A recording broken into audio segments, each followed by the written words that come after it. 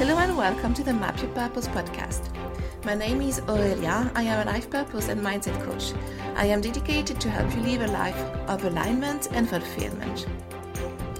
I use an earth and sky approach to help you bridge your day-to-day life with self-discovery and spiritual concepts.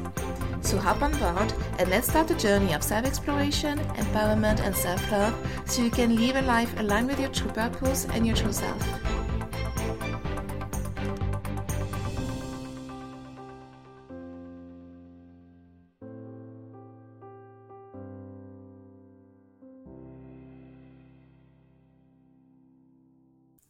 Hello and welcome to the Map Your Purpose podcast. My name is Aurelia.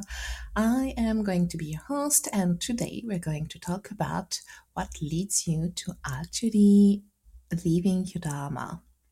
So that's a massive topic, but mostly how do you actually question question that you need to go and live and search for your Dharma. So there are several things that come into place, and that's very true that there is everything related to the spiritual awakening. But basically, how does that spiritual awakening comes through? So there are typically 4 ways that's going to wake you up to your to this awakening. So basically, what are the types of Dharma what are the types of events or things that happen in your life that actually leads you to live your Dharma? So let's talk about the first one, which is the easiest one. So the easiest one is obviously going to be the natural born gift. So when you are this talented singer who basically always knew in their lives that they will be a singer, or they knew at a very young age, either because they've seen their parents being into music, or they've basically just developed that passion at a very early age, and then they just basically have been that. Think of nowadays we're going to think of a Taylor Swift. That's the first example that comes to my mind, who started singing very early and was basically already broadcasting everywhere when she was just 15-year-old. So obviously, there are many other examples like that. I'm thinking of Michael Jackson, for example, started with his family, just joined his brothers, basically, in their group that was already there, and basically became the lead and the superstar of the family. All these people, obviously, I'm giving the example of singers, but that could be other types of calling. That could be other type of arts and painting or writing, or super genius in maths. Sometimes there are things that are running family, like running a vineyard or all. So all these things are some things that is basically going to be a natural born gift because you were born with it, and it comes so easy to you when it comes as such an obvious calling that you don't even question it, and that's what you're made of, and that's what you're made for. The other types of dharmas tend to come with a specific event. So I'm thinking, the first ones are going to be the breakdown and breakthrough. So imagine you're living a difficult time. So I've explained in the first episode that I started considering, really thinking and just really questioning my life and really having my spiritual awakening, my real spiritual awakening, after my dad passed away. So that was after a breakdown.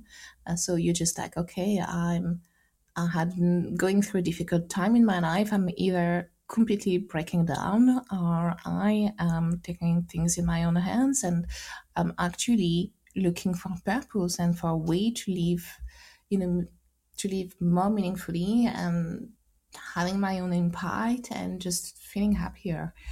So all these things, that's just going to be basically, well, I'm going through that very difficult time in my life. Like, think of these entrepreneurs that typically are starting their businesses because, well, for example, they lost their jobs and they kind of had like nothing else left basically, and they kind of bet everything on their new business. And these are the kind of things that typically mean going through a breakdown or a breakthrough, um, to awaken them to their Dharma, to their purpose.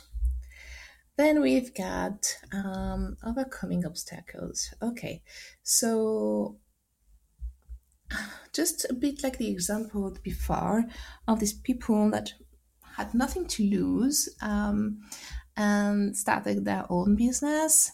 So overcoming obstacles going to be about, for example, someone who's gone through a disease, like a big disease, serious disease, or someone who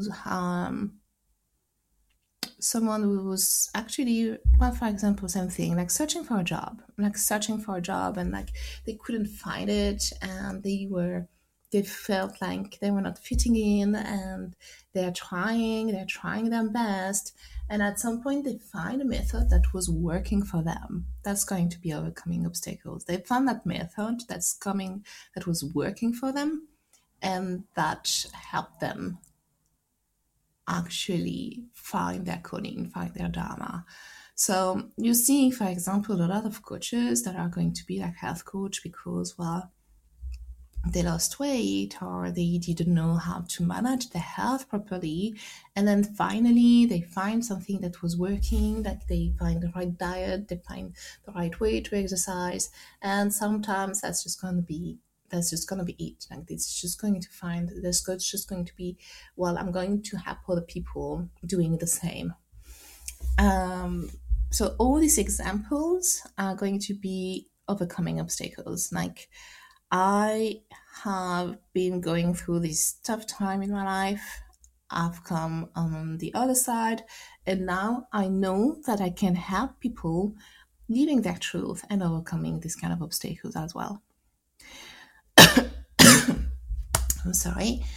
The other thing that is going to be very true is going to be helping others overcome obstacles. So imagine someone who has been helping a member of their family while they were actually going through a serious disease or through a disability or through financial issues, and they're like, well, I've watched that person that I really love going through this kind of difficulties, and back then I either didn't know what to do, or I wish that solution had existed, or I wish that there were more people to help the person that I love going through that obstacles. So this is typically what's going to inspire that's going to inspire someone to create another solution. I'm thinking, like a lot, because the example I had were people going through serious disease or a disability. I'm thinking like a lot of companies in healthcare, like charities in healthcare, have started because they've seen basically someone they loved, like one of their closed one, going through hardship because, well, they had this disability or because they were seriously ill or because they were going through that serious financial hardship. So a lot of the charity of or a lot of the social enterprises that I know have been created due to that. Not even something that they were going through themselves, but something like they've observed from either the world in general or someone that they were felt very close to, and that at that time there was no real options to actually support them.